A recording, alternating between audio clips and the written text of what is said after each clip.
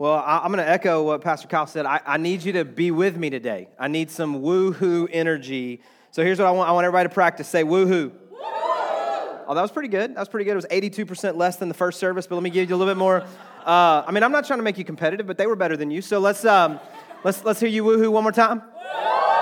All right, you need to woohoo with me. Hey, my wife Corey and I have loved being here this weekend, and we've loved connecting to those of you that were a part of the marriage conference. So thanks to those of you that were here. I tried to affirm you while you were here that just the investment of time and resource to get there was worth it. And if you are a married couple, or by next fall you plan to be, like prophetically, you're calling it. Like, I don't even know the guy yet, but we're going to be married. Like, go ahead and register for next year's marriage conference as quick as you can. It's the first weekend of October, Pastor Kyle said yesterday, but you need to be there. We were encouraged. I feel like our marriage is better hearing some of the sessions and talking to some of you in the fellowship and just being in the environment with other couples who are trying to grow together. Like, we're enriched by that. You want to be around people who want to grow. You want to be around people that want to do better, get better, be better. And so that's really one of the things that we walked away from over the day and a half or two that we were together for this marriage conference. So props to all of you who were a part of that. And if you weren't, you need to make sure you're here next year. But man, it's been great to be here at Fathom Church and just see all that God is doing here. We get the chance to travel some, not all the time, not every weekend. We are at our church, which is in Canton, Georgia, just a little bit north of Atlanta. But when we do travel, here's what you need to know. Some of you may know this. You may have a church background or church history that tells you some of this. Not every church is like Fathom Church. And God is doing something here. And the expansion and the renovation and so many of the things that you're doing and the move to 2 services, is exciting. And I realize, like, some of you, you're like, oh, 2 services, I don't really understand, why we had to do that. I liked how I was in 1 service. I like to get to see everybody, know everybody. Here's what I tell our church. I tell our church that we want it to be impossible for you to know everybody at our church. We want to make it impossible for you. We want you to know everybody in your small group. We want you to know everybody on your serving team. But God's plan for our church, and I believe God's plan for Fathom Church, is that it is bigger and it outgrows your comfort with getting to know everybody that's in this church. And so 2 services and 3 services and bigger buildings and bigger places and bigger environments. What Pastor Kyle, I believe, said last week is like the widow in the Old Testament where the prophet came and she only had the jar of oil and she had to go and find empty jars. And she said, like, okay, as long as I've got emptiness, God is filling it. And when she stopped creating empty space, God stopped the flow of the oil. And so I believe at Fathom Church, if we just create more and more empty space, God will fill that empty space. And here's another thing. He probably preached it better. Absolutely. See, you were supposed to woohoo right there, but that's okay. He probably preached it way better than this idea. But here's the other thing. Do you know that she got the answer that she was looking for through her neighbors? She didn't even have the jars of emptiness that she needed to be filled. She had to go to her neighbors. Like, the people that God wants to use for the miraculous outpouring of filling here are the people that you and I are already doing life with. Like, you got to go knock on the door next door to you, and that's an empty space that God wants to fill, but you got to get them into the empty space here. Like, there is something that God is doing here, and it's super, super exciting. And let me just say that nothing like that happens without great leadership. And you guys have incredible pastors in Pastor Kyle and Taryn. Absolutely. I got a woohoo over here. That was good. That was good. That was good. He mentioned our group of pastors, and we do have a great group of pastors, 12, 14, 15 guys from around the country. But Pastor Kyle is such an encourager to that group. And just really speaks life into so many situations and really helps to resource other pastors. And you guys are very, very lucky. We've enjoyed getting to hang out with you guys this weekend, getting to know them even better. Hey, today I am kicking off this 5 Dysfunctions of a Family series. And I love the idea that you're going to spend the next 5 weeks looking at this family unit, because every family is different. Every family is unique. No 1 or 2 families are alike. And the idea here is that as we talk about that, every family has a little dysfunction, right? Every family's got some dysfunction. Every family's got some crazy folk in it, right? And crazy Uncle Joe, crazy Aunt Sally, like, you're already dreading Thanksgiving if you get together with your family because of who's going to bring up politics and who's going to bring up, sports and who's going to bring up who didn't show up for Christmas last year. You can't even make it to the main course without somebody bringing up something we're going to fight about, because there's just craziness and dysfunction in almost every family. And if you can't think about who that crazy person is in your family, bad news for you, you're it. right?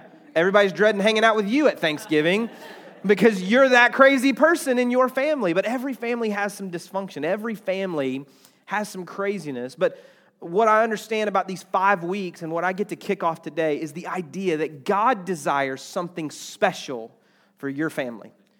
God desires something unique for your family, for His purposes and for His glory. And it's a bigger story. We talked about this all weekend with marriage. It's a bigger story than you and I can create on our own. And God wants to do something really powerful in and through your family. So over these next few weeks, we're going to really unpack this and look at what is it that God desires for our families. You know, Corey and I have 4 kids. Pastor Kyle mentioned it a minute ago. We have 13-year-old Cooper, 11-year-old Branson, 9-year-old Tucker, and then little Miss Kinley's 7, and she runs the show. But our family is fun. It's exciting. There's energy all the time. But each of our kids, you know, kind of added something new to the mix. Cooper, our oldest, was compliant and a rule follower, you know, a little bit cautious as an oldest child. There was some of that. Branson came along, and he was like a bruiser. Like I for a little while, I called him Tugboat. Like, he would just like bounce off walls. He actually, as he was learning to climb out of his crib, we would know he did that because we could hear the sound of him hitting the floor. And if you were watching it happen, like you couldn't get there quick enough, he'd hit the floor, shake his head, and then run off. Like, he's just a bruiser. So like Corey says to him all the time, Branson, you love hard, baby. Like, your hugs hurt me a little bit. And so that's what he brought to our family. And then Tucker came along, and Tucker added so much joy to our family. Like, he makes us laugh. Corey cannot discipline Tucker. Like, he's one of those kids that, like, when you're getting onto him, he finds the humor in whatever it is that you're talking about. And so, like, he will literally try to not laugh by holding his cheeks up, because he knows if he laughs, it makes it even worse. So Corey's like, Tucker, you're doing this. Or I'm like, Tucker, you're... And he's like, I'm not going to laugh. I'm not going to laugh. It's like plastic surgery gone bad or something. Like, he's just trying to hold it all together. And I've told him, like, we spank in our house. Maybe you don't believe in that. You call the law. We believe in our house. And so I've said to Tucker, listen, I can spank you while I'm laughing. I don't care if you try to make me laugh. Like, but no, Tucker's an incredible kid. Like, so funny, so just engaging. He's never met a stranger. Makes friends all the time. I didn't say this in the first service, but I was thinking about it afterwards. I heard some people talking about kids. Tucker has never met a stranger. So like when we went to my son's lacrosse game one Saturday, we couldn't find Tucker after a few minutes. I mean, it's a small area, but we couldn't find him. So we go looking, and he comes out of a circle of other kids. And we're like, what in the world just happened? And it was a soccer game that had just finished. And Tucker comes walking up to us with a juice box and a snack, and I'm like, Tucker, what are you doing? He was like, team snack. And I was like, you're not on their soccer team. Did you play in the game? He was like, no, I just walked up. They had extras, and they were like, do you want one? I was like, yeah. So, that's who Tucker is. Well, a few years ago, our extended family, got together at a cabin in Tennessee for Thanksgiving. And so I came, my brother's family came, my dad, everybody, we all came together. And my brother has 4 kids. He has 2 daughters and 2 sons. One of the daughters is similar in age to Tucker. And so in the upstairs of that house, up in the loft, there was a game room. There was a pool table and a ping pong table and some arcade games. And Tucker loved it all day long. Like, wake up, play games until you run out of energy and you collapse and fall asleep. So he goes up, and almost every day he's playing pool, playing ping pong, playing the arcade games. Well, I walked up there one day while we were there, and I see Tucker, he's playing pool. So he's got the pool stick. He's a little bit shorter at this point. I think he might have been 6 or 7, a little bit shorter. So he's trying to, get the stick up over the edge of the table to hit the cue ball, to hit the other ball to knock it into the pocket there. But I mean, he's a little guy. That's a lot to ask for a little guy. So as I watch this transpire, he misses, he hits the cue ball, but kind of misses the next ball, but the cue ball goes into the pocket. And his cousin Sadie was like, great job, Tucker. That was awesome. So Tucker goes and gets the cue ball out and lays it back down on the table. And this time, he misses it again, and she's like, great job, Tucker, that was awesome. And then I see that Tucker takes the white ball out, puts it right in front of the pocket, and knocks it in on purpose. She's like, great job, that was awesome, great job, Tucker. Here's what I noticed. I knew that what Tucker was doing was not the rules of the game. I knew that wasn't going to get him any closer to actually winning the game, completing the game according to the rules of the game. But because he was getting affirmation for doing it the wrong way, he chose to continue doing it the wrong way rather than change what he was doing to do it the right way. And so often in our lives, if we are being affirmed, we just continue to do that behavior to receive that affirmation, whether it's right or wrong. People go, oh, you're doing such a great job. Oh, you work so hard. Oh, I love your talent. Oh, I love this. Oh, I love that. And you're like, well, I mean, if people are affirming me, I'm just going to keep doing this because I like the way that makes me feel. And we don't care if it's what we were designed to do, what we've been called to do, what God's purpose for us is to do. We don't care if it helps enrich our marriage, enrich our family, enrich our lives, if it's according to we don't care. We just love the fact that they're clapping for us, and so we quit playing the game of life the way it's intended to be played, and we start doing things our own way. Well, my hope in this series is that you would begin to see a clearer picture of what God desires for you to do in life, and what God desires for you to do in your family, and what God desires for you to do in your home. And so as we talk about these dysfunctions of a family, what we recognize is that God's family has some very specific things that exist within each of these family units that are on purpose trying to pursue all that God calls them to do. Families like this, God's family, needs to be unified. They need to have a really proper, unified vision and clear direction for where God's calling them to be and calling them to go. They need to be loving. They need to love one another. They need to be healthy and whole. They need to be filled with grace. How sad is it that so often we give more grace to those outside of our home than we do those inside of our home?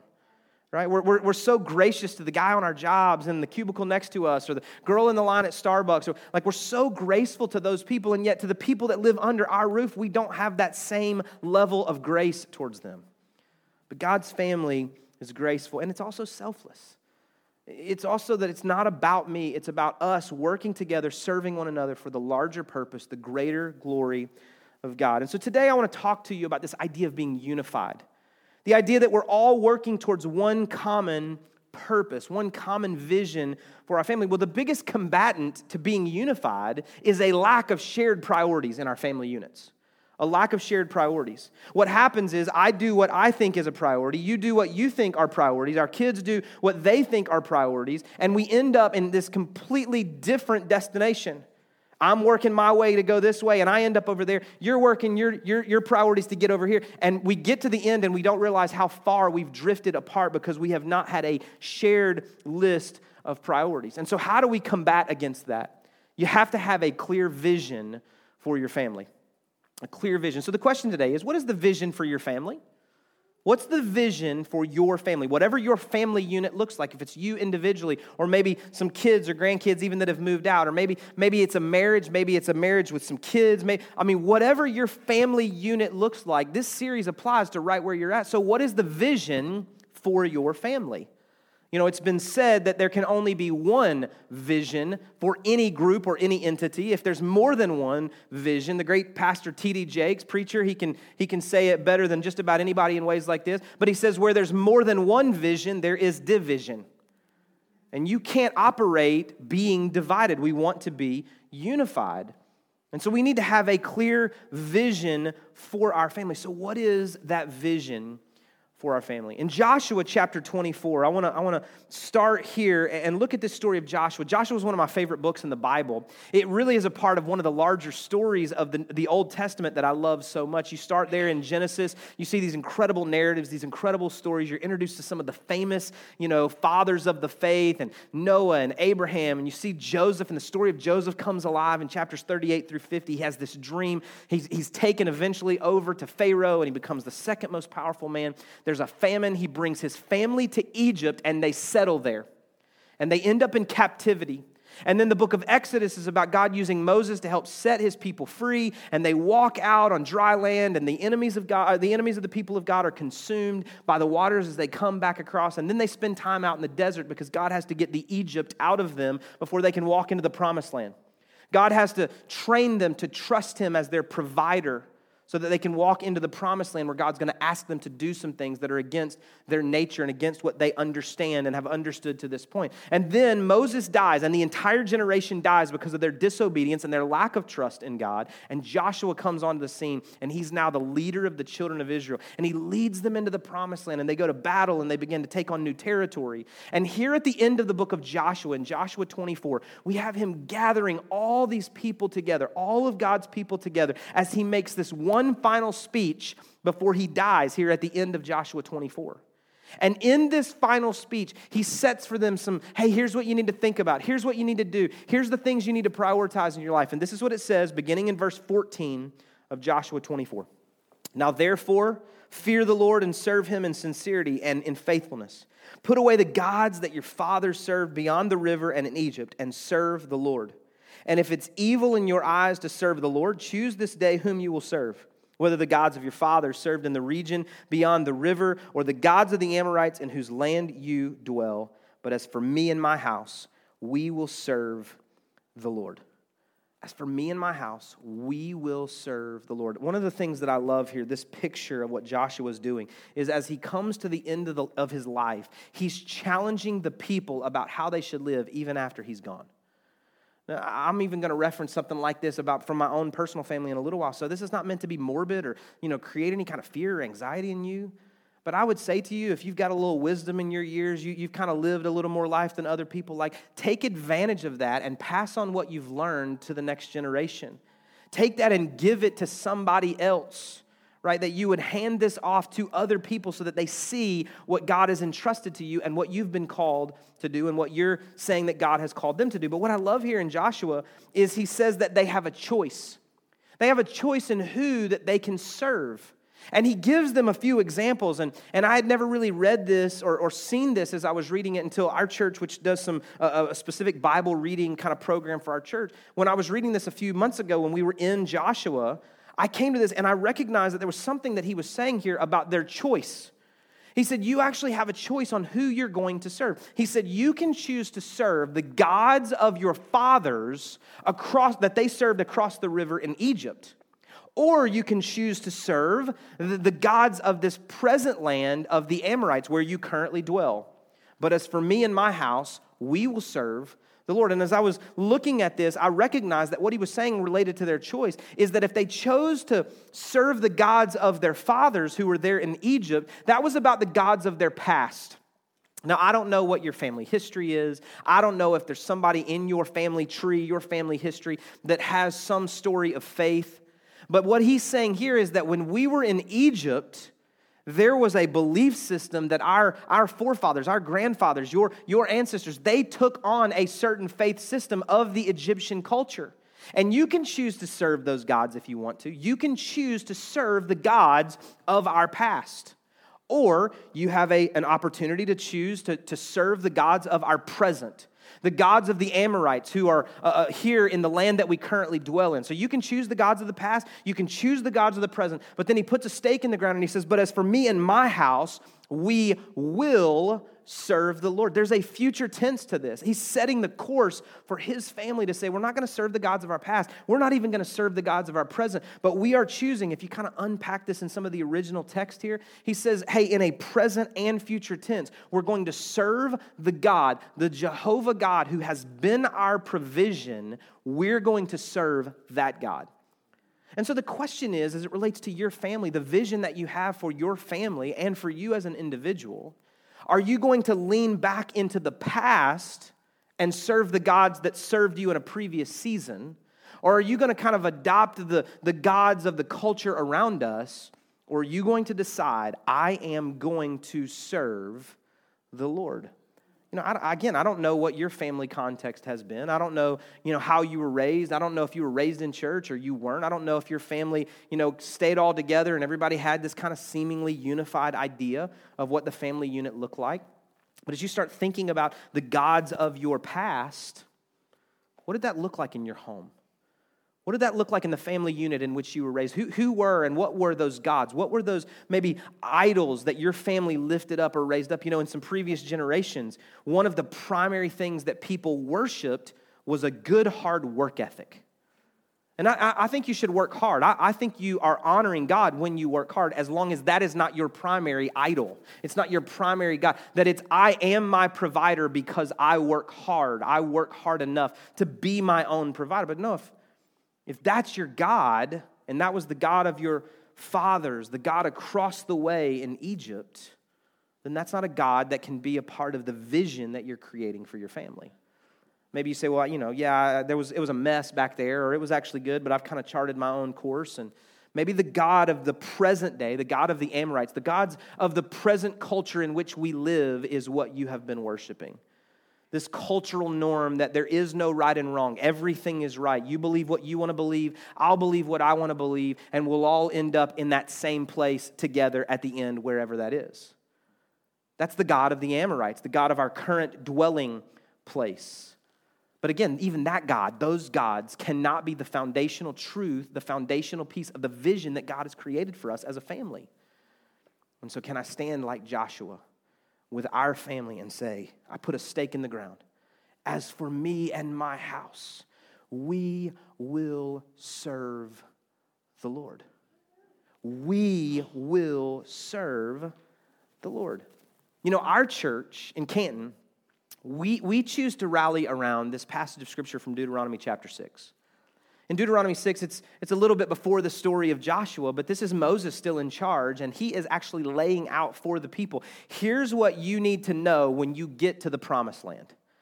God is giving you and giving us some decrees, commands, statutes that we're supposed to abide by, and when we get there, we need to know what those things are and why we've staked our lives on those things, because our children are going to ask us why we believe those things. I was reading recently that the average 4-year-old asks 160 questions a day. That's a lot. That's a whole lot, right? We had several kids in and around 4-year-old at one time. That's a lot of questions. My wife was able to juggle that and answer all their questions and also pay attention to me at the same time. I was losing my mind. I don't know where your juice cup is. You need to go ask Mom. I don't know where your shirt is. You need to go ask your mom. I'm not sure what time dinner is. You need to go ask your mom. Like I couldn't keep it all straight in how they were asking so many questions. That's what happens. And Moses is saying, like, hey, here's the deal. When you get to the promised land, your kids are going to ask you questions. They're going to want to know why you're serving God the way that you're serving God. And that's exactly what happened. I mean, even in our present day, our kids, because we are choosing to live our lives a certain way, to be in this world but not of this world, as cliche or as conservative as that may sound, there are things that we choose not to do as a family. And my kids ask us, well, why don't we watch that show? All of my friends watch that show. Why don't we do that? Why don't we go there? Why don't we participate in that? They're asking us questions about what we believe, and it's my responsibility, it's our responsibility as parents to say, hey, we've chosen to serve the Lord. We don't serve the gods of the previous generation. We don't serve the gods of the Amorites. We will serve the Lord, and that means there's some things we just stand for, and we stand up for. And if our family has a vision, if your family has a vision, then you begin to answer those questions for your kids. And that's what Moses said. He said, when you get to the promised land, here's the reality. You're going to drink from wells you didn't dig. You're going to eat from vineyards you didn't plant. And what I recognize is that faith is not something that exists only for me. Faith is something that's been entrusted to me that is intended to be passed on to the next generation. And so I don't know what your family history is as it relates to the dysfunctions of the family unit that you may have come out of. But some of you, I believe, are here today sitting in the seat that you're sitting in because there was somebody in your past. There was a grandma, grandpa, mom, dad, little old lady that taught Sunday school, and she prayed for you, and you're sitting here today as an answer to those prayers, right? That's the reality. That's the truth. And so when Deuteronomy 6 says that this is for you, your children, and your children's children, some of you are the result of those prayers that have been prayed. But I recognize that others of you didn't have that experience. And you are the first generation of faith for your family. You're writing an entirely new story, an entirely new narrative, so that generations to come will one day look back and thank God for you praying those prayers, so that they could sit in moments like this, the sacred moments, and say, thank God for my grandmother or my grandfather, and they're talking about you. It's for you, your children, and your children's children. But he said, when you get there, you're going to be drinking from wells you didn't dig and eating from vineyards you didn't plant. We recognize that we did not get here on our own. We did not get here on. We're all the result of the branches of our family tree. Anybody remember the family tree projects in school? Like my kids had that project, and I hated it. Because I don't know, if they don't come to Christmas or Thanksgiving, I don't really know who they are. I'm like, just get on the internet. Just search grandma's name and see if her parents' names come up. I don't know. I'm sorry. But the family tree, the family units, like these branches come together to you. Like you didn't get here on your own. And the generations that will follow you won't get there on their own. And so we have been entrusted with something to hand off to them. And to get to that place, we must have a vision. We must have a clear picture of what that looks like. Proverbs chapter 29, verse 18 says this. It says, where there is no revelation, people cast off restraint. But blessed is the one who heeds wisdom's instruction. Your translation may say that where there is no vision, the people perish. Where there's no revelation, where there's no vision, the people perish. They cast off restraint. They just do whatever they want to do. And in our family units, unfortunately, that will happen if we don't have a clear vision from God, a revelation from God that this is who we are and this is who we are becoming. This is who we are and this is who we are becoming. But the reality is this: hope is not a strategy. Hope is not a strategy. You do have to develop a strategy so that you end up where you believe God is calling you and purposing you to end up. You know, several years ago, my grandmother passed away this past summer.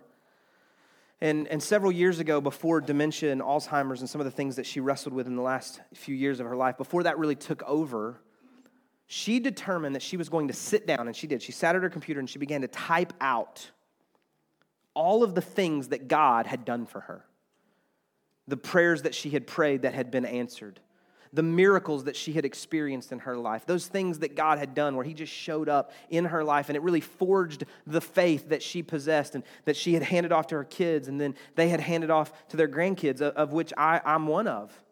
And she got done and she printed it all out and she bound it in those things with the little spiral things that you can kind of go, and she put that all together and she gave it to all of her kids and all of her grandkids. And it said, Judy Isaacs, my story of faith. She had determined that there was something that she possessed that had to be passed on to the next generation. And the problem that we have, there's this really sad verse in Scripture. It's the grandchildren and the great-grandchildren of Moses. It says, they knew not the Lord, nor the things he had done for them. How in the world do the grandkids and the great-grandkids of Moses know not the Lord nor the things? He rolled the waters back. They walked out of captivity. He took them into the wilderness. He taught them these things, and eventually they would walk into the promise. And how in the... Because the people forgot to keep telling the stories. They forgot to keep telling the stories. I think so often in our lives, that's what happens. It's not that we don't know. I think some of us just need to be reminded, but we forget to pass it on. We forget that where there is no vision, where there is no reminder, where there is no revelation, the people perish. They cast off restraints. They do whatever they want to. But blessed is the one who heeds wisdom's instruction. I need to pull that book out from my grandmother because she's no longer with me and read it and go, God, you're the God of my grandmother. And you're my God, and you're the God for my children. And we put a stake in the ground and we say, hey, to the God of Abraham, Isaac, and Jacob, and Judy Isaacs, we will serve the Lord. But hope is not a strategy. Hope is not a strategy. We have to actually have a vision and a revelation and a plan from God to end up where we believe we're supposed to end up. You know, Pastor Andy Stanley says it this way. He says, direction, not intention, determines your destination. Direction, not intention, determines your destination. I have to actually be headed in the right direction to get where I want to go. I can't just intend to get there because I'm just going to end up all over the place, right? Well, I mean, eventually I'm going to make it back home. Well, I've got to point my car in the right direction of my house to get to the destination. And so for us as families, where do you want to end up? You can't just intend, I hope we're a good family. I hope my kids, grow up and love God and love us and, My goal for my kids, you want to know what it is? I want them to love God, all right, first and foremost. And I want them to grow up and leave my house and want to choose to come back and visit me. I don't want them to live with me forever, right? I don't want them to be 48 in the basement playing video games. That's just not my goal for my kids. But I want them, when they leave, to want to come back. And so to do that, if that's a picture, then we have to develop relationship now where they want to hang out with us. and spend time with us and share experiences with us. And so today I wanted to be able to conclude and tell you this. Here's 3 priorities you need to have. Here's 3 shared priorities for your family. But I'm not going to say it that directly because I believe you've got to wrestle with this and get the vision from God for your family. But I want to give you some priorities that we have as a family and some things that we have prioritized because they speak to this overarching picture of what I believe God is calling you to for your family. The first is that we want everybody in our family to have a personal relationship with God. We want everybody in our family to have a personal relationship with God. We don't want them to just have a relationship with God through us. Does that make sense? There's a difference there. As my kids get old enough, I want them to love God personally. In moments of worship like we just experienced, I want them to know how to worship God and sing to God and praise God and hear from God as He's speaking to them. We want them to have a personal relationship with God.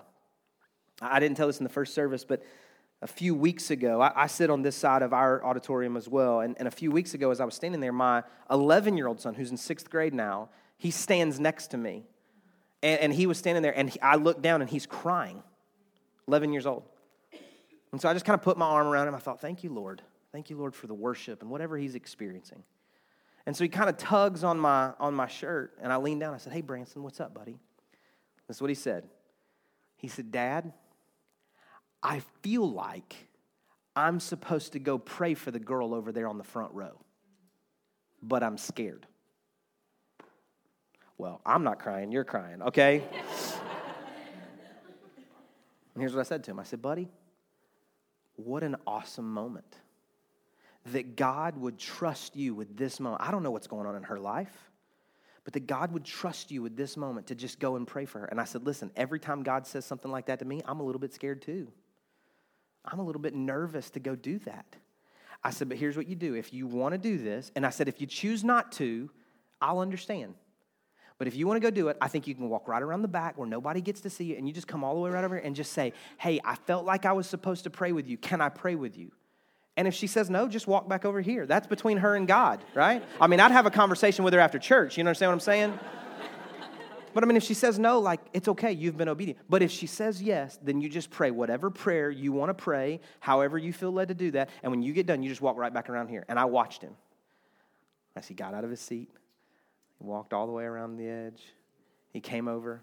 He tugged on her shirt. He said, can I pray with you? I feel like I'm supposed to pray with you. And then I don't think he prayed loud enough for her to hear.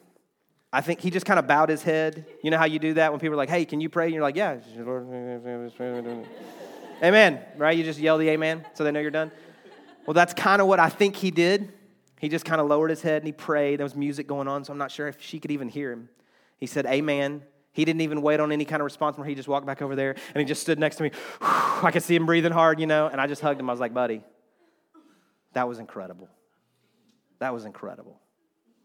I don't want my son or any of my sons or my daughter to love God through me. I want them to have direct access to the Father. And I want them to know that when they pray, He hears them. And when they sing, He responds. Like in a room like this, when people are singing and worshiping, which they're going to come do in a minute, sometimes it's easy to go, well, everybody's singing. I mean, I can't make a joyful noise. It's terrible. It sounds like tires screeching. I know that. I hear myself. But I believe that God in heaven is waiting on you to open your mouth and sing.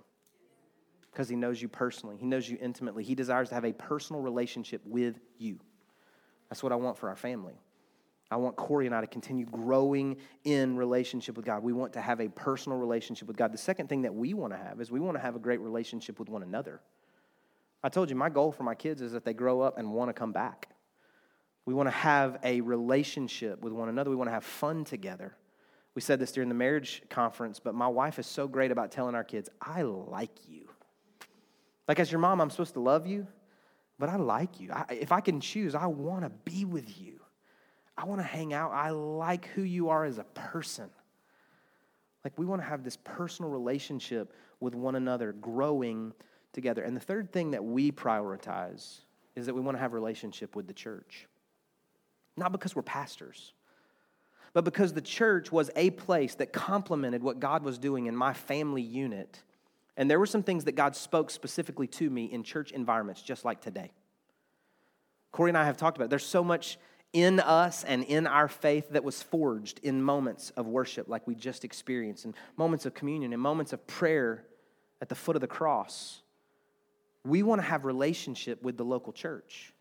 In the local church, I believe people find purpose when they join these serving teams. They find community when they jump into these life groups. These are not programs to fill up your calendar. That's not why churches do that. That's not why Fathom Church is doing it. They are creating opportunities for you to grow in relationship with God and use your passions and your gifts and your skills and your talents and who you are as an individual to build up other people and to be built up by other people.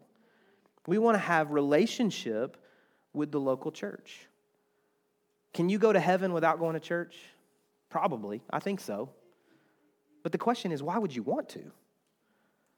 Why would you want to? Why would you not want to be in relationship with other followers of Jesus Christ and bringing people into this place that need to find life in Christ? Connect with them in community. Connect to them relationally. Allow them to be strong when you are weak. You be strong when they are weak. And do life together. Why would you not want to do that? We want to have relationship with the local church. When I was about 10 or 12 years old, my grandfather had open heart surgery. He had had a previous open heart surgery like the week I was born, and he had a diseased heart, and he had some things going on in his body that he wasn't healthy. But when I was, I guess, about 12 years old or so, he had open heart surgery. And it was in that moment when the family was there in his hospital room before they rolled him to the operating room that he was very reflective. If you've ever had surgery, you've ever had any kind of medical scare, medical procedures, or you've been around somebody that has experienced that, he was very reflective, thinking back on his life, thinking back on the things that he had done in his life. And several of his kids were there, and they were kind of getting everything prepared to go to the waiting room for this several-hour surgery. And my dad, who was his son-in-law, just happened to be standing there beside his bed. My dad's name is Bill, and so my grandfather looked at him and said, Bill, when you come to this moment, when you come to moments like these, you begin to evaluate the priorities of your life. You begin to think about the things that you've done and the things that you've wanted to do and the things that you wanted to invest in your kids. And he said, I've always attempted to live my life with my relationship with God first, my relationship with my family second, and my relationship to the local church third. When he came to that moment, he wasn't talking about jobs or how much money was in his bank account. He wasn't talking about the possessions that he had. He wanted to make sure that he had lived out the priorities of his relationship with God, family, and the church. Well, that's kind of what I just shared with you. And you know why I was able to share that? Because that's how my grandfather lived. And he invested that into his daughter, who was my mom. And she invested that into me. And I'm trying to invest that into my kids. That's what you've been called to do. No matter how old you are, how young you are, no matter what your family unit looks like, you got to have shared priorities. You got to have a unified vision for your family. And maybe mine are not yours. Maybe what I've outlined here is not what you would prioritize, but you got to have a vision. Without vision, people just do whatever they want to do. Without the revelation of God, people cast off restraint. They perish eventually. But if you have a vision that will outlast you, the next generation picks it up and runs with it. It's like the baton that's being passed off to the next generation, to the next generation. This is what was given to me. Here's what I give to you. When your children ask, what are we doing? Why are we doing this? Because the God who delivered us will deliver you. This is for you, your children, and your children's children. We have a unified vision. We have shared priorities in our lives because it matters. Because it matters. I'm going to ask you to bow your head and close your eyes there just for a moment as we conclude our time together today. Maybe you would say to me, with nobody looking around, just a personal moment of reflection between you and God. Maybe you'd say, you know what, for me, I recognize that I'm not actually in relationship with Jesus Christ. Maybe I prayed a prayer a long time ago, or maybe I've never done that, and I want him to forgive my sins. I've heard that that's what this is about. But ultimately today, it's even about more than the forgiveness of your sins. It's about his lordship in your life, him leading and guiding your life from this point forward. So maybe you would say to me today, Jeremy, I want him to forgive my sins and be the Lord of my life. If that's you with nobody looking around, would you just lift your hand right where you're at? Put it right back down. Thank you so much. If you would say to me, Jeremy, for me, it's not a salvation issue, but I want my family to live under the banner of the vision that God has given to us. I want us to have the revelation, the vision of God, where we're unified and we have the same priorities and we end up in the direction and the destination that God desires for us. Would you just lift your hand right where you're at? Thank you so much. God, I pray for every person in this place today. God, I pray for every family unit, every individual. God, I thank you for the hands today across these services that responded to the various needs, the various calls today. And so, God, we pray for those who need to accept you as Lord and Savior of their life, forgive their sins, and lead and guide their lives from this point forward. God, we thank you that you have the ability to do what we cannot do and give to us the righteousness of Christ that we may wear it as if it were our own. And God, today we pray for every hand that was lifted for those who desire for their families to be unified around the common vision that you've given to them, that they would live in accordance to who you've called and created them to be, and that their family would exist for a larger and greater purpose than themselves. God, we give this day to you now. We ask you to do more in and through us. In Jesus' name we pray. Amen.